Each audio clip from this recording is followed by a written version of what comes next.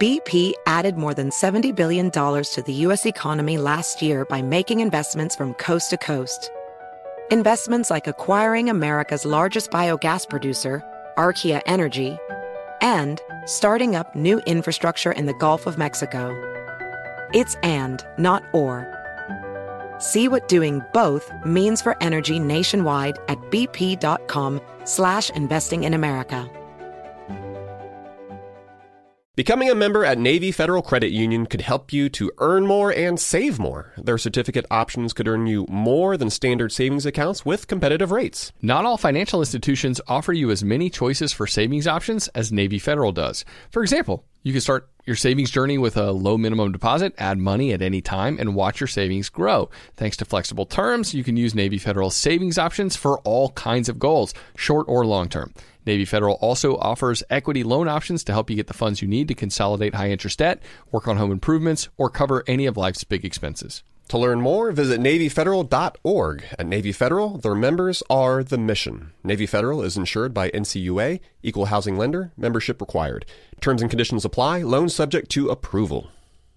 Here at How to Money, we're always encouraging listeners to think about some of the different ways they can earn some money on the side to reach their financial goals. And guess what?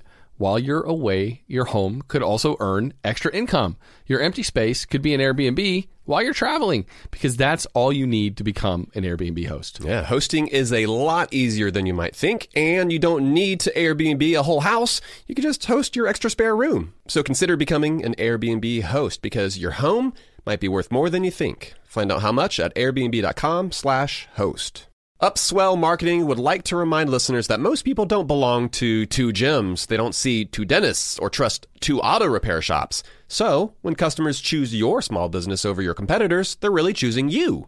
Upswell Marketing's unique approach includes direct mail, search engine marketing, and social media ads. And in fact, that formula and media mix has fueled more than 10,000 small business success stories. And new customers receive 15% off their first order when they mention that they heard about Upswell on this podcast. For more information, visit upswellmarketing.com. Welcome to How to Money. I'm Joel. And I am Matt. And today we are answering your listener questions.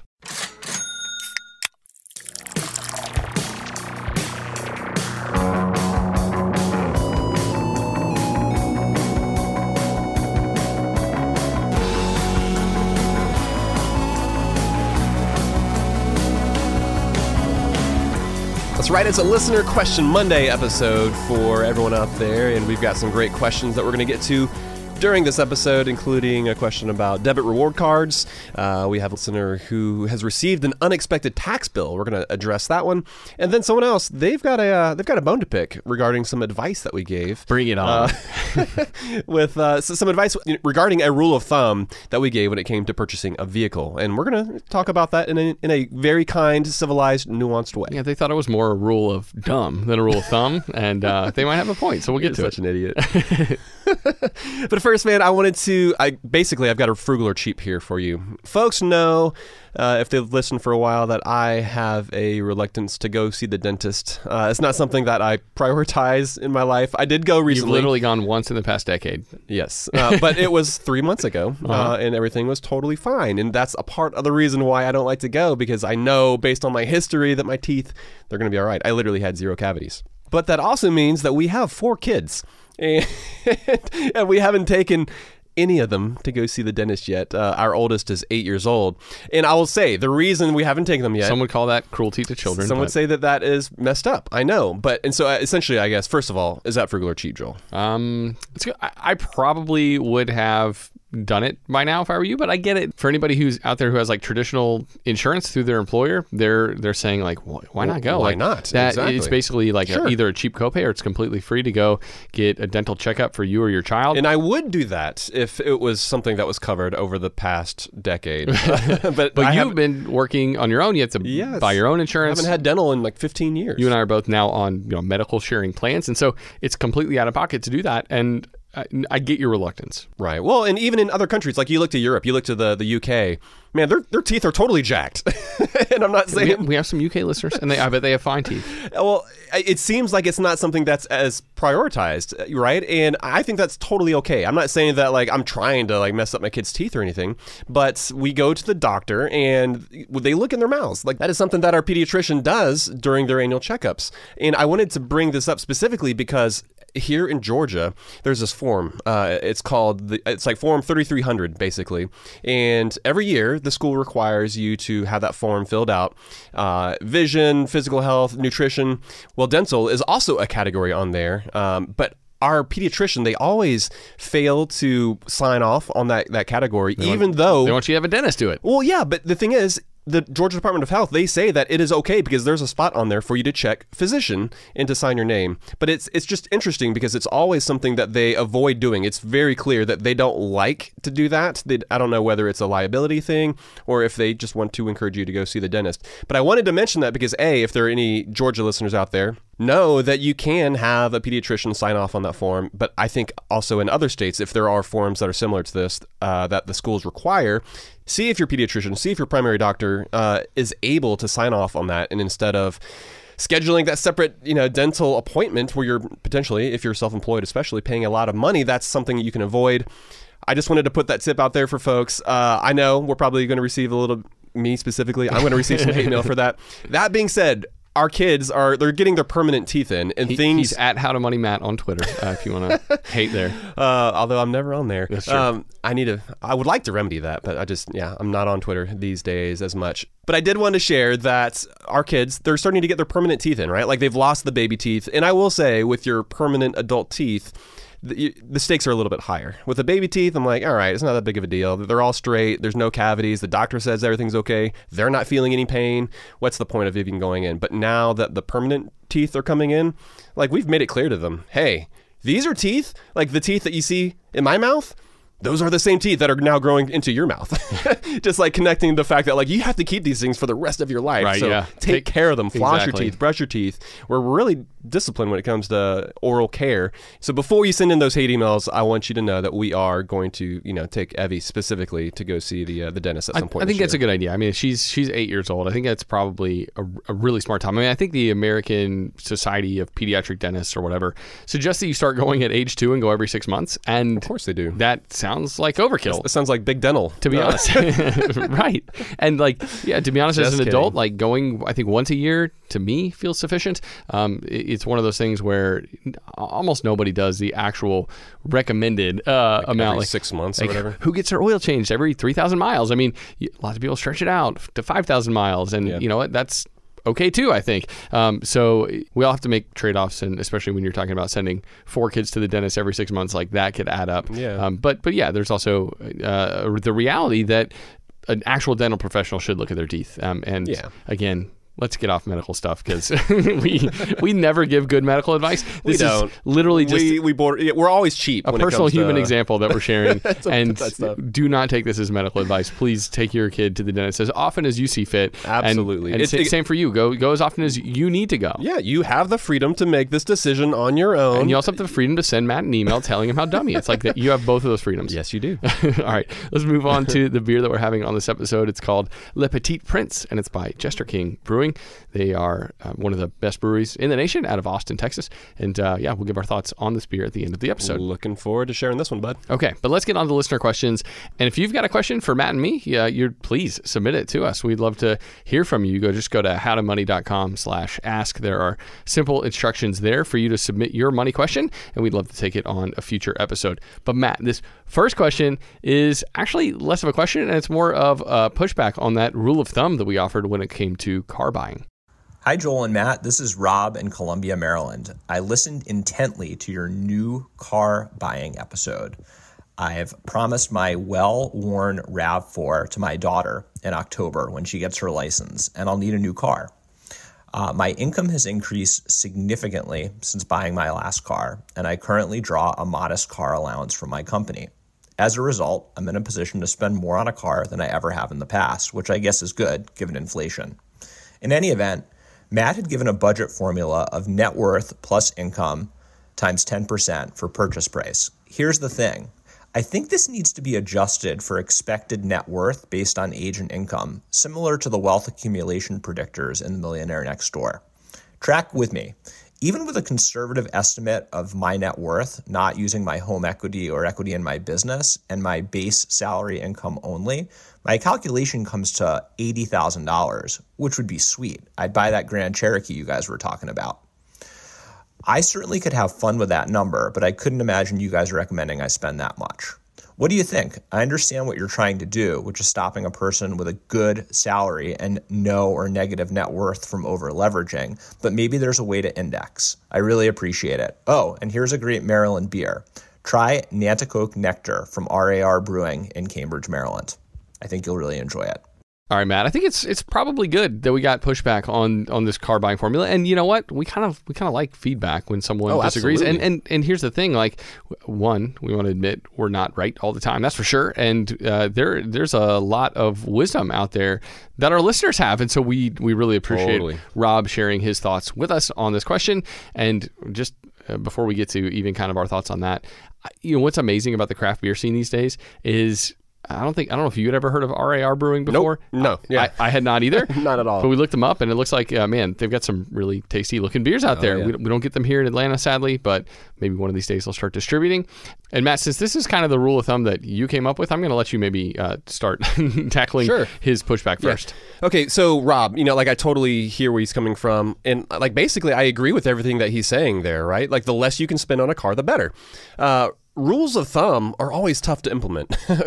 Think about an instance, like when is a one size fits all rule? Like, when has that ever been an excellent fit for anybody out there? But generally speaking, I actually do believe that if you have that much net worth, then you should enjoy some of the financial freedom that you've built up for yourself.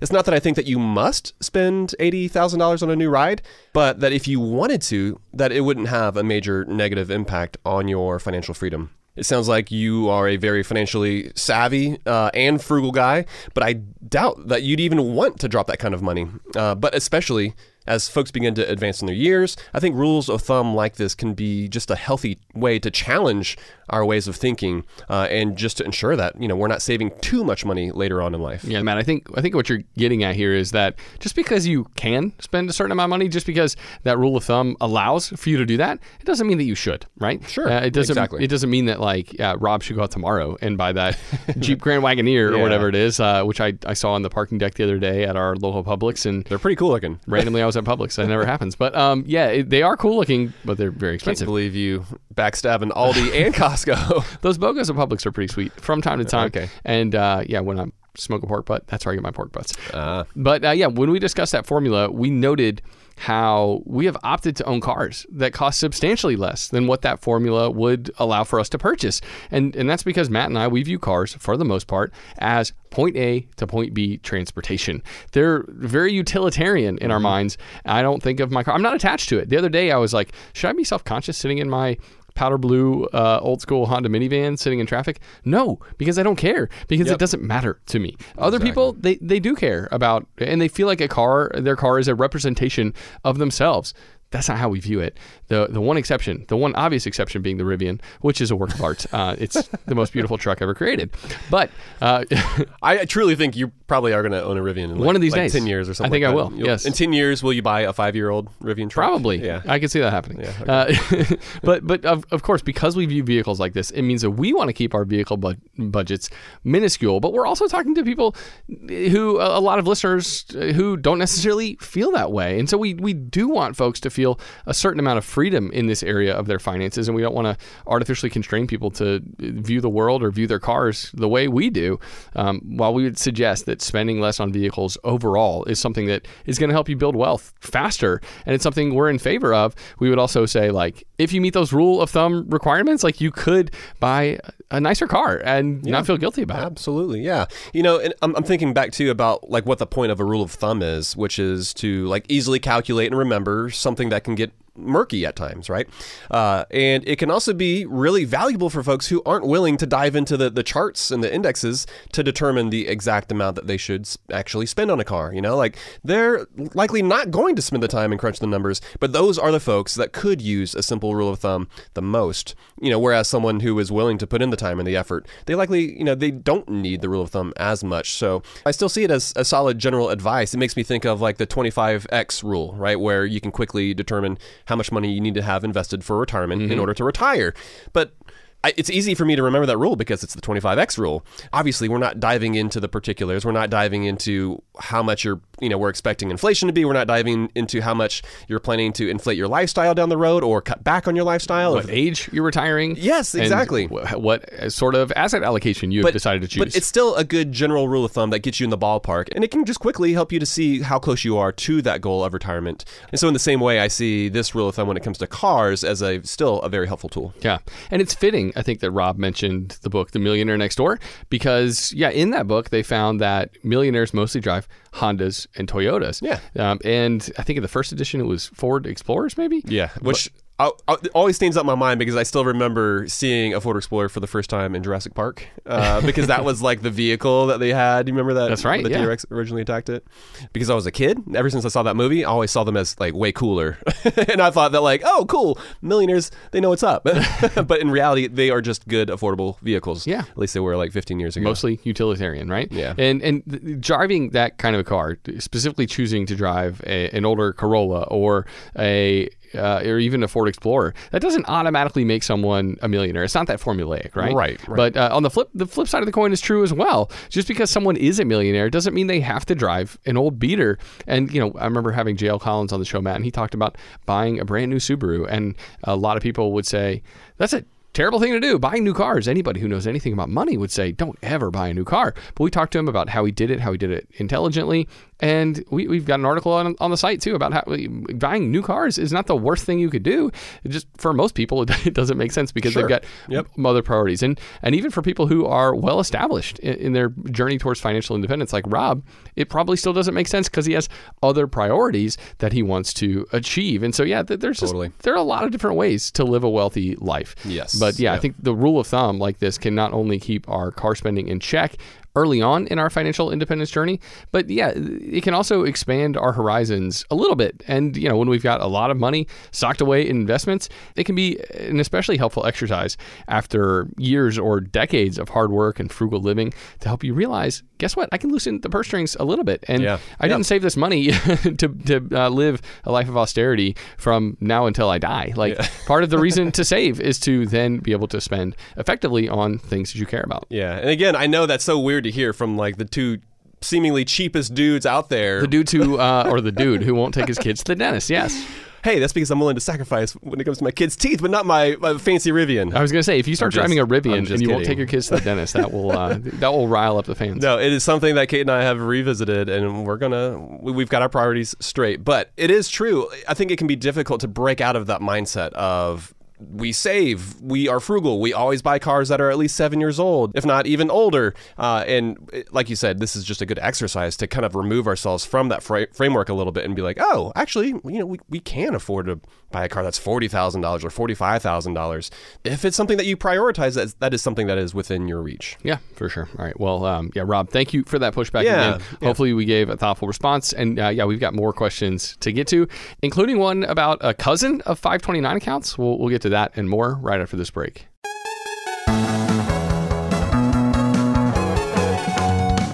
So we've mentioned on the show how we've got a Dominican trip coming up. We're going to celebrate, Joel, you and Emily. You're both turning 40 this year, so we're doing it up right. And a lot of listeners, they might have trips of their own planned. And sometimes those vacations can get expensive. So what better way to offset some of those costs than to have your home earning some money while you're away? Yeah, that's right. Why let it sit empty when it can be earning extra income on your behalf? It's a smart and practical thing to do. So think it through. Maybe you have some extra space in your home. Maybe you have a whole house to host. Or maybe you're going on vacation and your home is just going to be sitting empty. In every case, you can Airbnb it. You already have the space, so it won't be a huge adjustment. Yeah, I mean, the way I see it, if you're not using your space, you've got two options.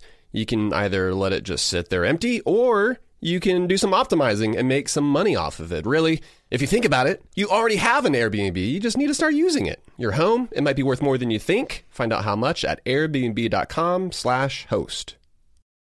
Joel, I think there are a lot of folks who start small businesses and they're surprised at the amount of behind the scenes, the admin type work that they're not all that thrilled about. Getting your books together with some final figures so that you can file your corporate taxes, for instance. That's something we've been in the middle of. But it can really gum up the gears, potentially keeping you from doing the work you love. If this is you, you should know these three numbers: 37,000, 25, and 1. That's right. Yeah, 37,000. That's the number of businesses which have upgraded to NetSuite by Oracle. NetSuite is the #1 cloud financial system, streamlining accounting, financial management, inventory, HR, and more. 25. NetSuite turns 25 this year. That's 25 years of helping businesses do more with less, close their books in days, not weeks, and drive down costs. And 1, because your business is one of a kind. So you get a customized solution for all of your KPIs, key performance indicators, in one efficient system with one source of truth. Manage risk, get reliable forecasts, and improve margins. Everything you need to grow, all in one place. There's a lot of power in the simplification of having all that information in one place. Helps you make better decisions. That's right. And right now, download NetSuite's popular KPI checklist designed to give you consistently excellent performance, absolutely free, at netsuite.com/howtomoney. That's netsuite.com/howtomoney to get your own KPI checklist. netsuite.com/howtomoney. Hey folks, it's Matt. I've got to tell you about something new I've been trying this year. I've been drinking a little Health Aid kombucha every day, and I feel amazing. It comes in so many delicious flavors, but my favorites so far are Pink Lady Apple and Ginger Lemon. So what exactly is Health Aid kombucha? Well, it is a fermented, bubbly, probiotic tea that's good for your gut. It's blended with real fruit juice, and it's super thirst-quenching, a little sweet and a little tangy, and very refreshing. I'm sure you've heard about the importance of gut health and supporting your overall health. It's something I've read up on a good bit over the past year, which is why I've made Health Aid kombucha a part of my everyday routine. Literally every afternoon I'll have some. It's super easy, and it's affordable too. My favorite grocery store, Aldi, they carry it as well. If you want to give it a try and see how great you can feel, look for the brown bottle with an anchor and make Health Aid kombucha your go-to for a healthier, happier you. A big part of being a responsible adult is taking care of the things you care about. For instance, my bike that I ride in to work on. I keep the tires pumped. I keep the chain greased. Gone are the days of leaving your bike out in the rain for weeks at a time, like a kid. Simply put, the things futures are built around are the things worth protecting, and making an estate plan now means gaining security of your assets and peace of mind for you and your loved ones. With Trust and Will, you can create and manage a custom estate plan starting at just $199. Go to trustandwill.com/howtomoney for 10% off plus free document shipping. As the primary breadwinner for our family, I've taken the steps to ensure that Kate and the kids, that they're going to be taken care of if something terrible happens to me. Each will or trust is state-specific and customized to your needs. Their simple step-by-step process guides you from start to finish with ease. So get the peace of mind you deserve by creating your estate plan with Trust and Will. Secure your assets and protect your loved ones with Trust and Will. Get 10% off plus free shipping of your estate plan documents by visiting trustandwill.com/howtomoney. That's 10% off and free shipping at trustandwill.com/howtomoney.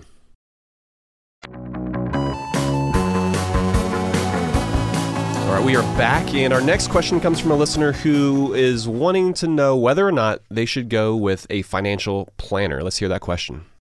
Hi guys, my name is Sarah. I'm calling from Denver, Colorado. I have a question about comprehensive financial planning. My husband has been approached by an old buddy of his to hire him for this service. I haven't specifically heard of comprehensive financial planning, but as I understand it, it takes all of your financial background and information and helps you identify holes and make strategic decisions to fill any gaps that you may have.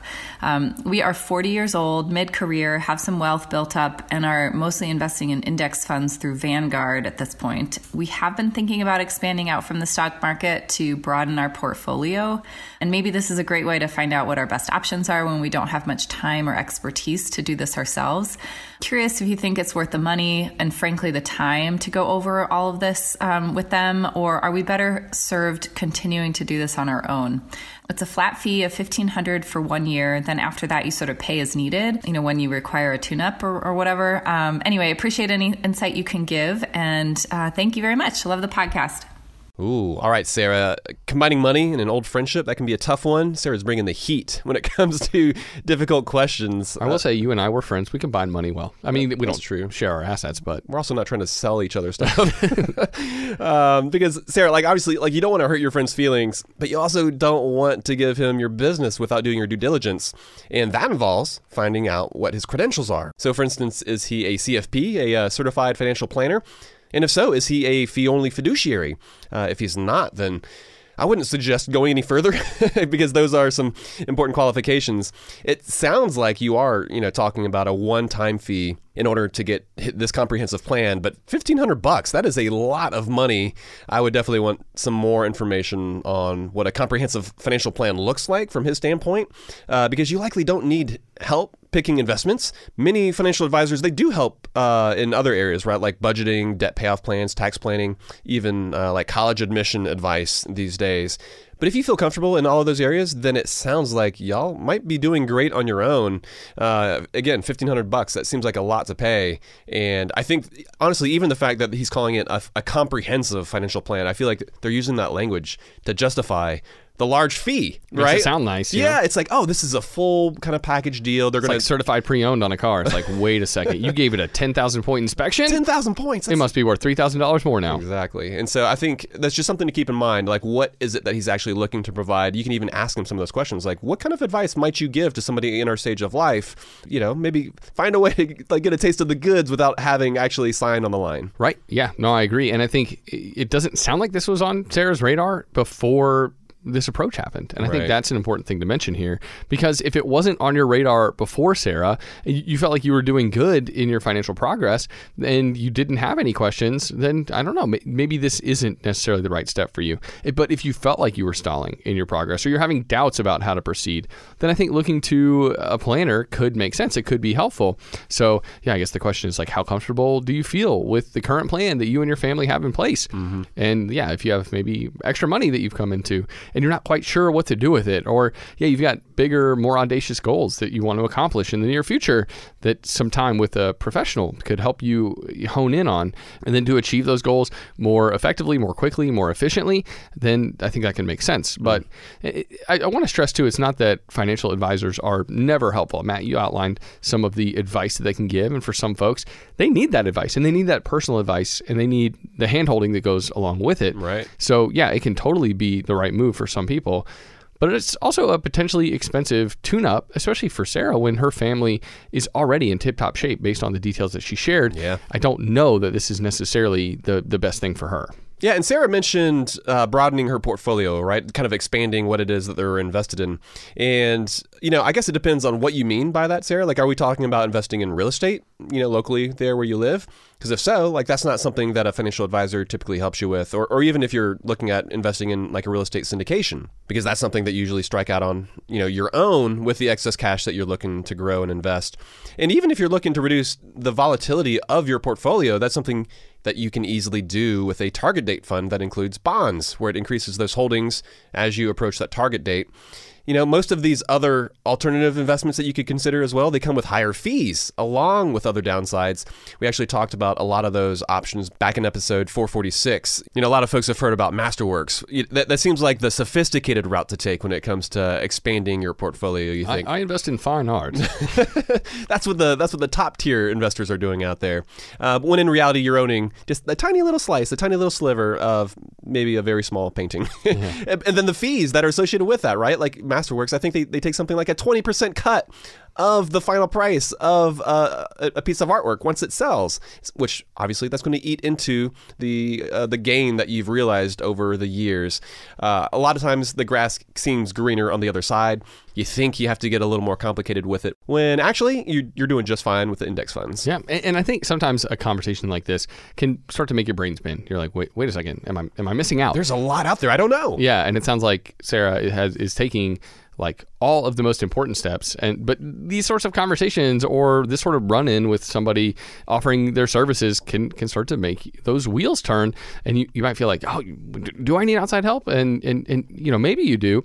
But you also have to make sure that if you actually do, that you're talking to the right person. And so, XY Planning Network is the place that we suggest people turn if they're looking for an advisor. And that's because they do meet that fiduciary standard. They are fee-only planners. And you can, reach out to a couple of folks in your area who are listed on that site. And then you can interview them to see if they're a good fit for what you're actually looking for. You can proactively ask questions and say, what sort of financial planning do you offer? I'm in this sort of situation. What would you suggest for me? Like, how can you meet my needs? And you can interview a few people to find the right advisor for you, not just going to a friend of a friend or an old school friend that you haven't talked to for a while. Somebody who just shows up on your doorstep or, right, where you receive a random text out of the blue. Exactly, yeah. And so, again, I think, can an advisor help refine what you're doing? Yes, but finding the right one is crucial. And then, bottom line, is it necessary for you to continue to succeed with your money and your investments? Do you have to have someone in your corner that you pay? No, you don't. So,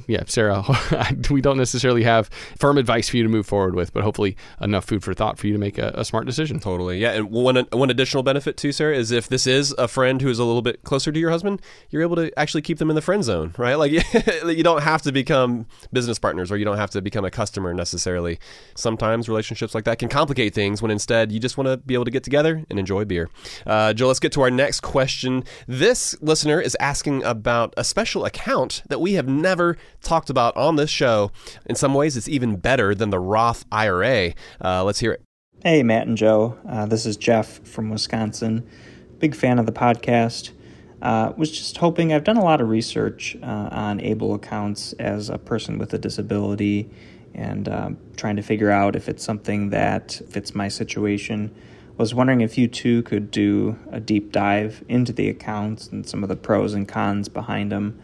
And also if any specific states have the best accounts from like a fee perspective as well as from investing perspective. Appreciate your insights. Thanks. Matt, you're right. How have we never talked about ABLE accounts on the show? I don't know. First time for everything. Yeah. But first of all, let's kind of define the terms. ABLE stands for Achieving a Better Life Experience. And these accounts are pretty awesome. They're also relatively new. They've been around for like 7 or 8 years. And they're kind of like a cousin to 529 accounts. And they're sometimes referred to as 529A accounts. And it's not because you have to use them for education purposes, but it's because they're state-run, similar to the 529 accounts that we talk about for saving for education, and in particular saving for higher education, although you can use those 529 accounts for private school education if you want to earlier on. Totally. I almost see these more as like state-run Roth IRAs, essentially. Yeah, pretty much. Specifically for disabled folks, right? To be able to build up some financial security while making sure that they don't simultaneously lose government benefits. That is the main thing that ABLE accounts are trying to accomplish. That's right. Yeah. So to qualify for an ABLE account, you must have been diagnosed with a significant disability before you've turned 26.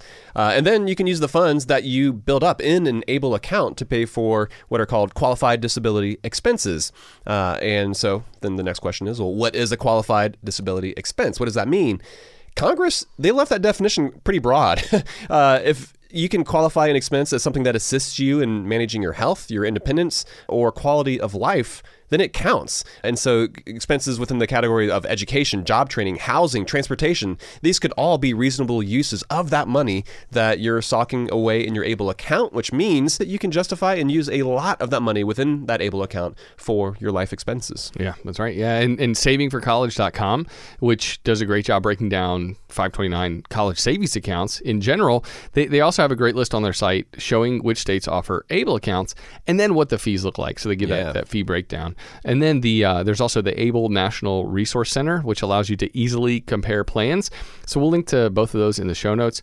Here's the thing. Most states do offer an ABLE account, but sadly, Jeff, your home state of Wisconsin doesn't, which I'm kind of surprised to hear about. One of 4 states in the entire country that doesn't offer one. Yeah, I was surprised. Wisconsin, come on, do better than that. But there are plenty of other state plans that you can participate in, even if you aren't a resident, so it's not like it's a huge deal.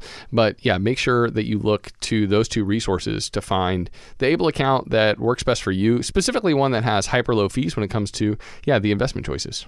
Yeah, Jeff, and when you start comparing plans, you might be surprised to see that some of the expense ratios are a bit higher than what you're used to seeing with the low-cost providers for retirement like Fidelity or Vanguard or Schwab, or even completely free with some of Fidelity's funds. But the additional benefits that you'd receive from an Able account, if you qualify, are a good bit better than what you'd even get with a Roth IRA.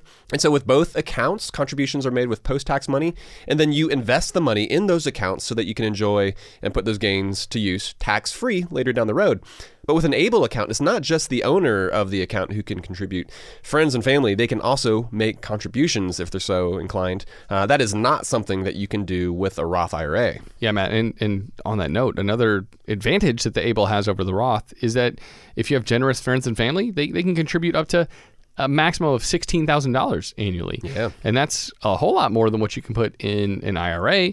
And then, in addition to that $16,000 contribution limit, Able account owners can contribute their own compensation too, up to the federal poverty level for your state. And so, that means an additional almost $13,000 in if you live in Wisconsin, for a grand total of $28,880, which is a lot of money that you can sock away for your future. A ton of money. That is awesome. Yeah. So if you're really saving and investing that much money in there, it's worth noting that if your account balance exceeds $100,000, let's say you do that consistently for 4 or 5 years, it's like, oh man, you're starting to hit that point. That will start to impact your SSI benefits. So it's important to keep that in mind. That's right. Yeah, that is one downside if you are getting really serious about funding your Able account. However, that does not, if you go above that $100,000, it does not have an impact on your ability or your eligibility to receive Medicaid. And so, Jeff, if you qualify for one of these accounts, this is a great place for you to start putting money for your future, for your living expenses. We'd encourage you to put money in there and just to make sure that you actually start investing it so that you can grow it for your future. And on that note, the next question that we're going to get to touches on that concept, actually investing money as opposed to it sitting just within a brokerage account uninvested, and we'll get to that one plus another right after this break.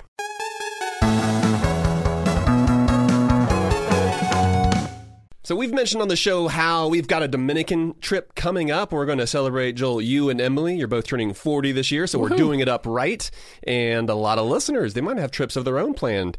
And sometimes those vacations can get expensive. So what better way to offset some of those costs than to have your home earning some money while you're away? Yeah, that's right. Why let it sit empty when it can be earning extra income on your behalf? It's a smart and practical thing to do. So think it through. Maybe you have some extra space in your home. Maybe you have a whole house to host.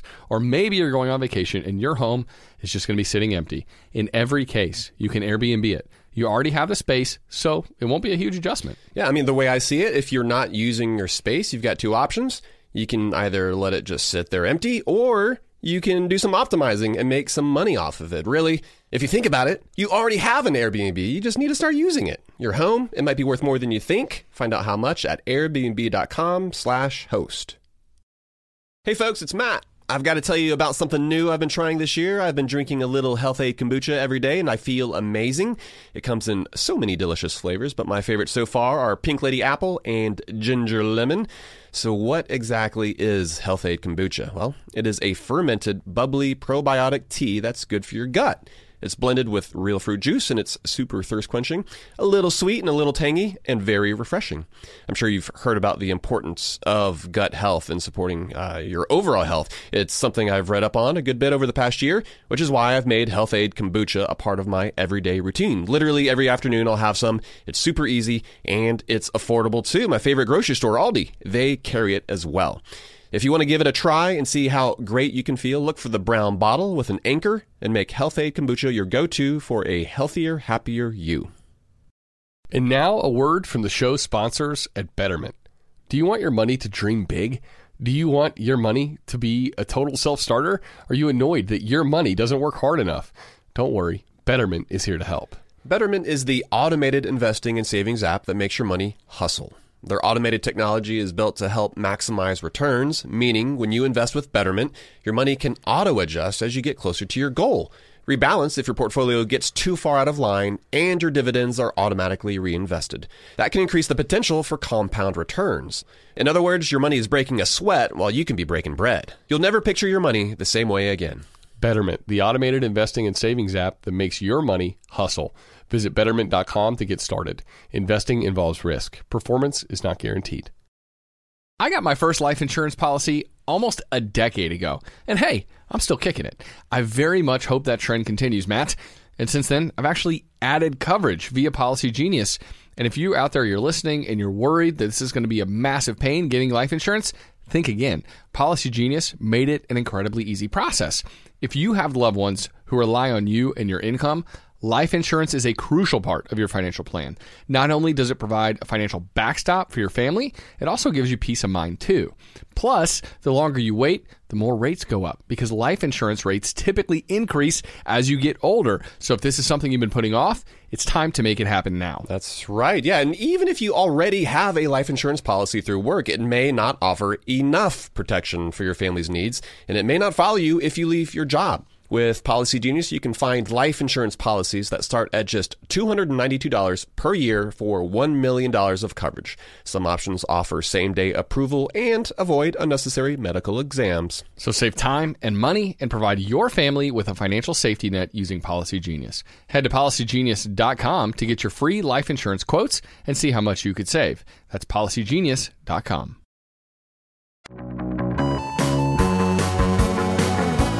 All right, Matt, let's take a couple more questions. We've got one actually about rewards debit cards. Do those actually exist? Do they exist? They do. We'll get to that question. in just a second. But first, let's get to a tax issue that one of our listeners is running into. Good morning. My name is Amy, and I live in the Seattle area. I have a question about taxes.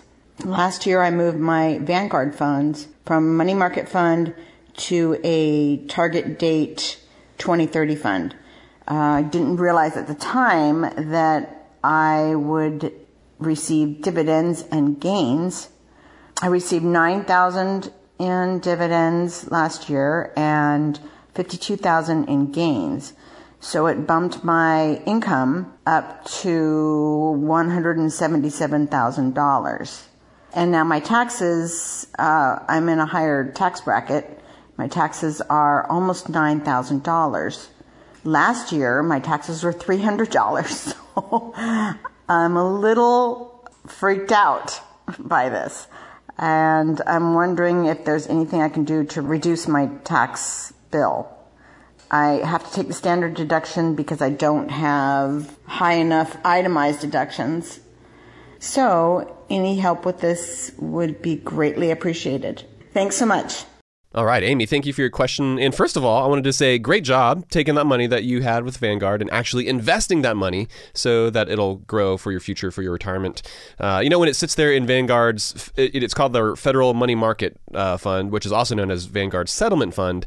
It is actually not growing. It's basically this default account that your money is automatically swept into, where the performance over the past 5 years is something like 1%, but currently it's literally zero.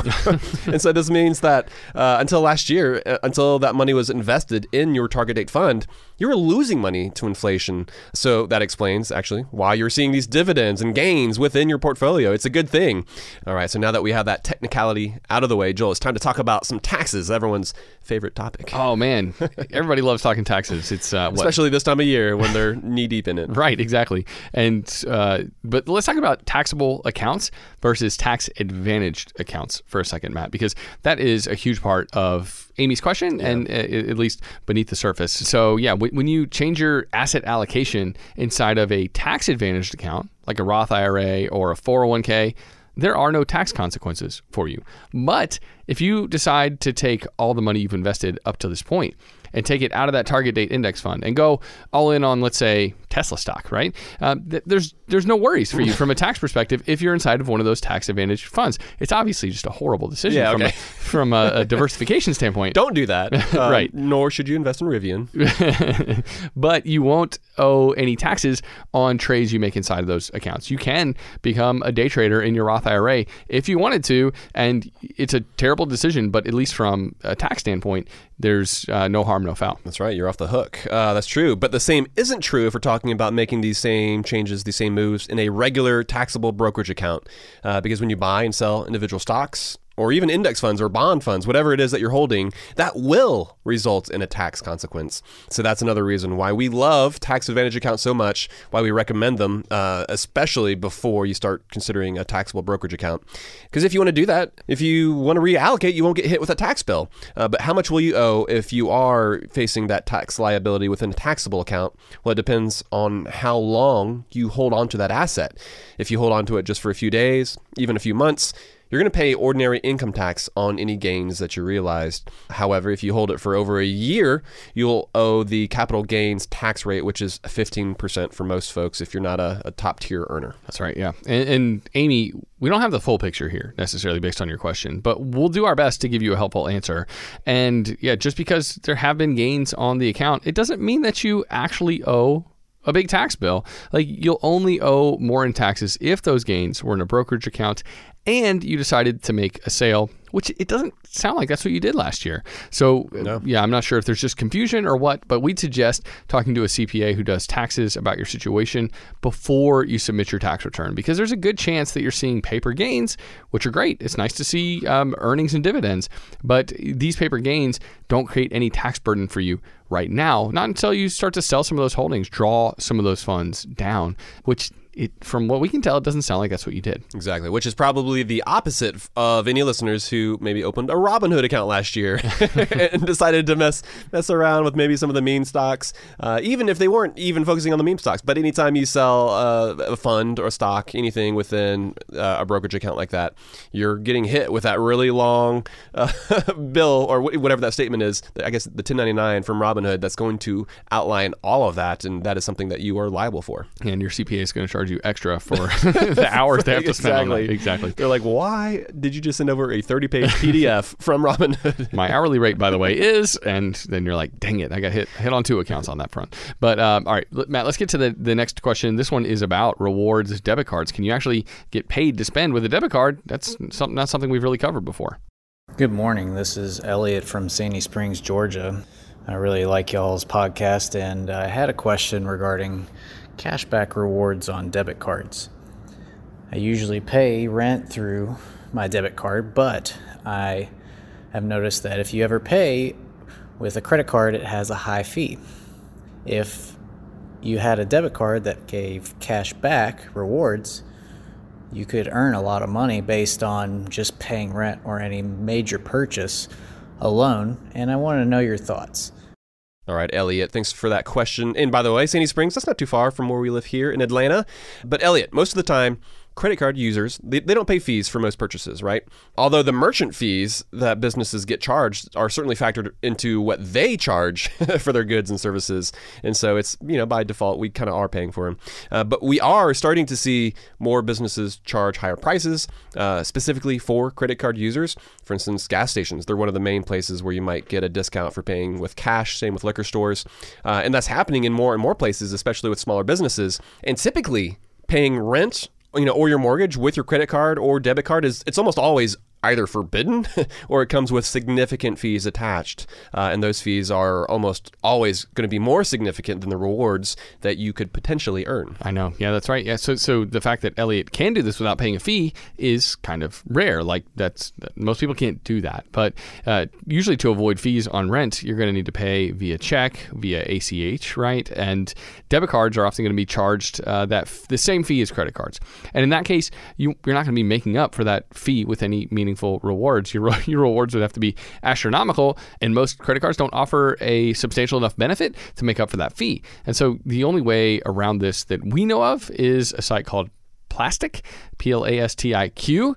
Yeah, we used to call it Plastique. Then we realized because of the Q, but then they're like, no, it's plastic. And I was like, oh, okay. but with a Q. And so these guys will charge you 2.85% to send a check and run it as a credit card transaction on your behalf. And so, but still, that fee is prohibitive, right? The only way it really makes sense is if you're trying to hit a spend limit to get a sign-up bonus. That might be a great tactic to actually reach that $500, $600, $700 sign-up bonus. But it doesn't make sense to pay your rent like that every single month because there's no card that we know of where you're going to score a return that's close to 3% every time you use it. Mm-hmm. However, if in your case, if you can actually pay your rent with a debit card without extra fees, go for it. And we'll give you an idea or two here where you can actually get rewarded on that too. It's derelict. That's what I think of every time we say plastique. Elliot, in our experience, this is extremely rare, but yeah, good for you if this is an option for you. And if so, one debit card that stands like head and shoulders above the rest is by Discover. They've got this no-fee debit card that gives you 1% cash back, and that's without having to jump through any hoops, like a minimum balance or like a certain number of transactions every month. You can earn up to $30 a month. And yeah, so opening an account with Discover, it's one of our favorite online banks anyway, and then using that debit card associated with that account to pay rent. That'll give you some real money, at least instead of nothing. 1% back when you pay your rent. That's nothing to sneeze at. And there's one other one too that we came across. Axos, they are a legitimate bank. And I know that from personal experience because my business checking account that I had for photography was through Axos. It used to be the bank of the internet. That's right. And then they got bought out, I guess, by Axos, which sounds slightly more legitimate. But they have a 1% card as well. They do have a small hoop that you have to jump through. You have to maintain a $1,500 balance. But the upside is that they say that you can earn a maximum of $2,000 in cash back every single month. Like not over the course of the year, every single stinking month. So Elliot would have to be a high roller to achieve that bar. I mean, I can't imagine that there's somebody out there who's like, oh yeah, I'm throwing down $200,000 every single month. But literally, that's for people who rent yachts. It is on their website. Like at the bottom, it says that is eligible for signature transactions. The downside though is that you have to deal with Axos's terrible user interface. It's a really bad site. I never enjoyed having to log in there and interact with my account through Axos.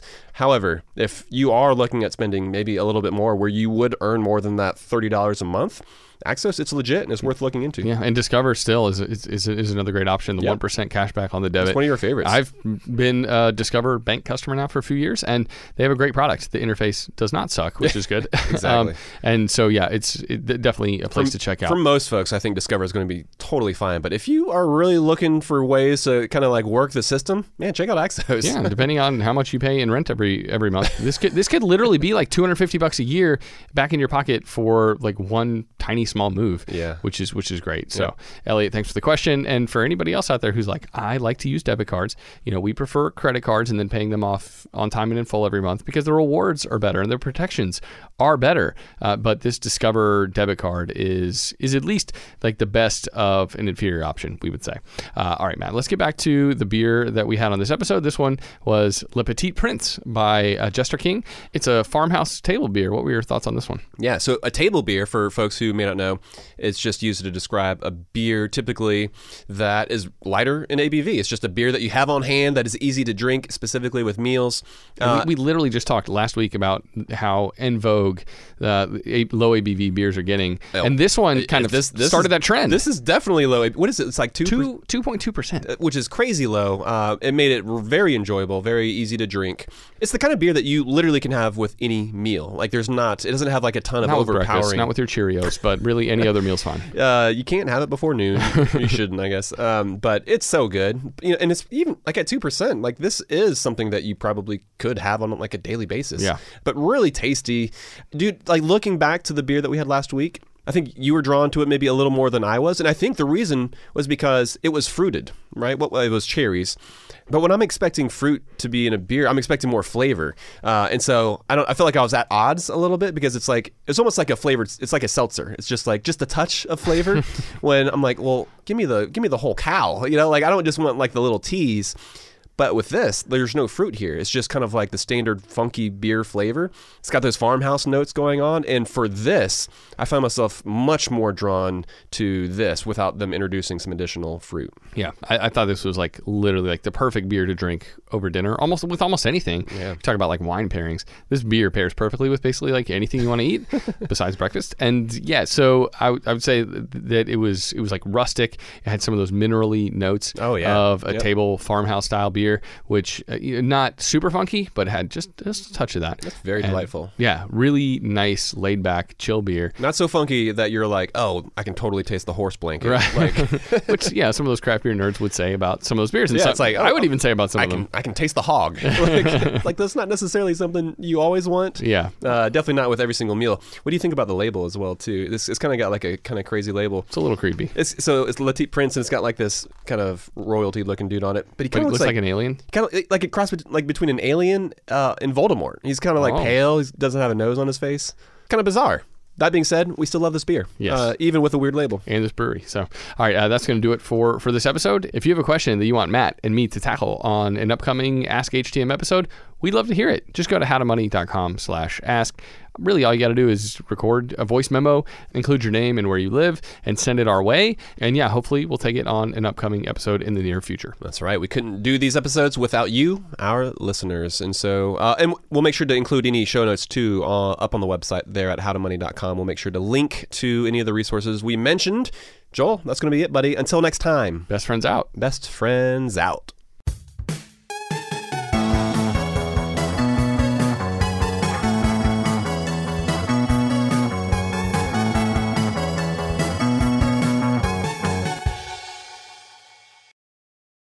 Infiniti presents a new chapter in luxury, the premiere of the all-new 2025 Infiniti QX80, live March 20th from the Edge at Hudson Yards in New York City, featuring a performance by John Batiste. The all-new 2025 Infiniti QX80 is an SUV designed to help every passenger feel just right. Be the first to see it March 20th at 7 p.m. Eastern, only on iHeartRadio's YouTube channel. Save the date at new-QX80.com. Don't miss it. 2025 QX80 coming this summer. Supercharge your Workdex with AI-powered Canva presentations. All you do is start with a prompt. You describe your presentation in a few words, and Canva presentations will generate captivating slides that you can then customize in seconds. Canva presentations are designed for every workplace and every department. Whether you work in sales, marketing, HR, ops, and more, Canva presentations can generate any deck you want for work. Sales decks, marketing presentations, onboarding plans, you name it. Any department can save time on any presentation with AI. Generate slides in seconds with Canva presentations at canva.com. Designed for work. Upswell Marketing would like to remind listeners that most people don't belong to two gyms. They don't see two dentists or trust two auto repair shops. So, when customers choose your small business over your competitors, they're really choosing you. Upswell Marketing's unique approach includes direct mail, search engine marketing, and social media ads. And in fact, that formula and media mix has fueled more than 10,000 small business success stories. And new customers receive 15% off their first order when they mention that they heard about Upswell on this podcast. For more information, visit upswellmarketing.com. Hey, it's Matt here for Health Aid Kombucha. This bubbly probiotic tea blended with real fruit juice is deliciously thirst-quenching and great for your gut health. Health Aid Kombucha comes in many flavors like Pink Lady Apple, Passion Fruit Tangerine, and Ginger Lemon, which is one of my favorites since it has that extra ginger kick. I'm a big fan, though the kids prefer the mango lemonade. It's organic, it's non-GMO, and a great alternative to sodas and other sugary drinks. Just look for the brown bottle with an anchor in your local stores. Give it a try today. Make Health Aid Kombucha your go-to for a healthier, happier you.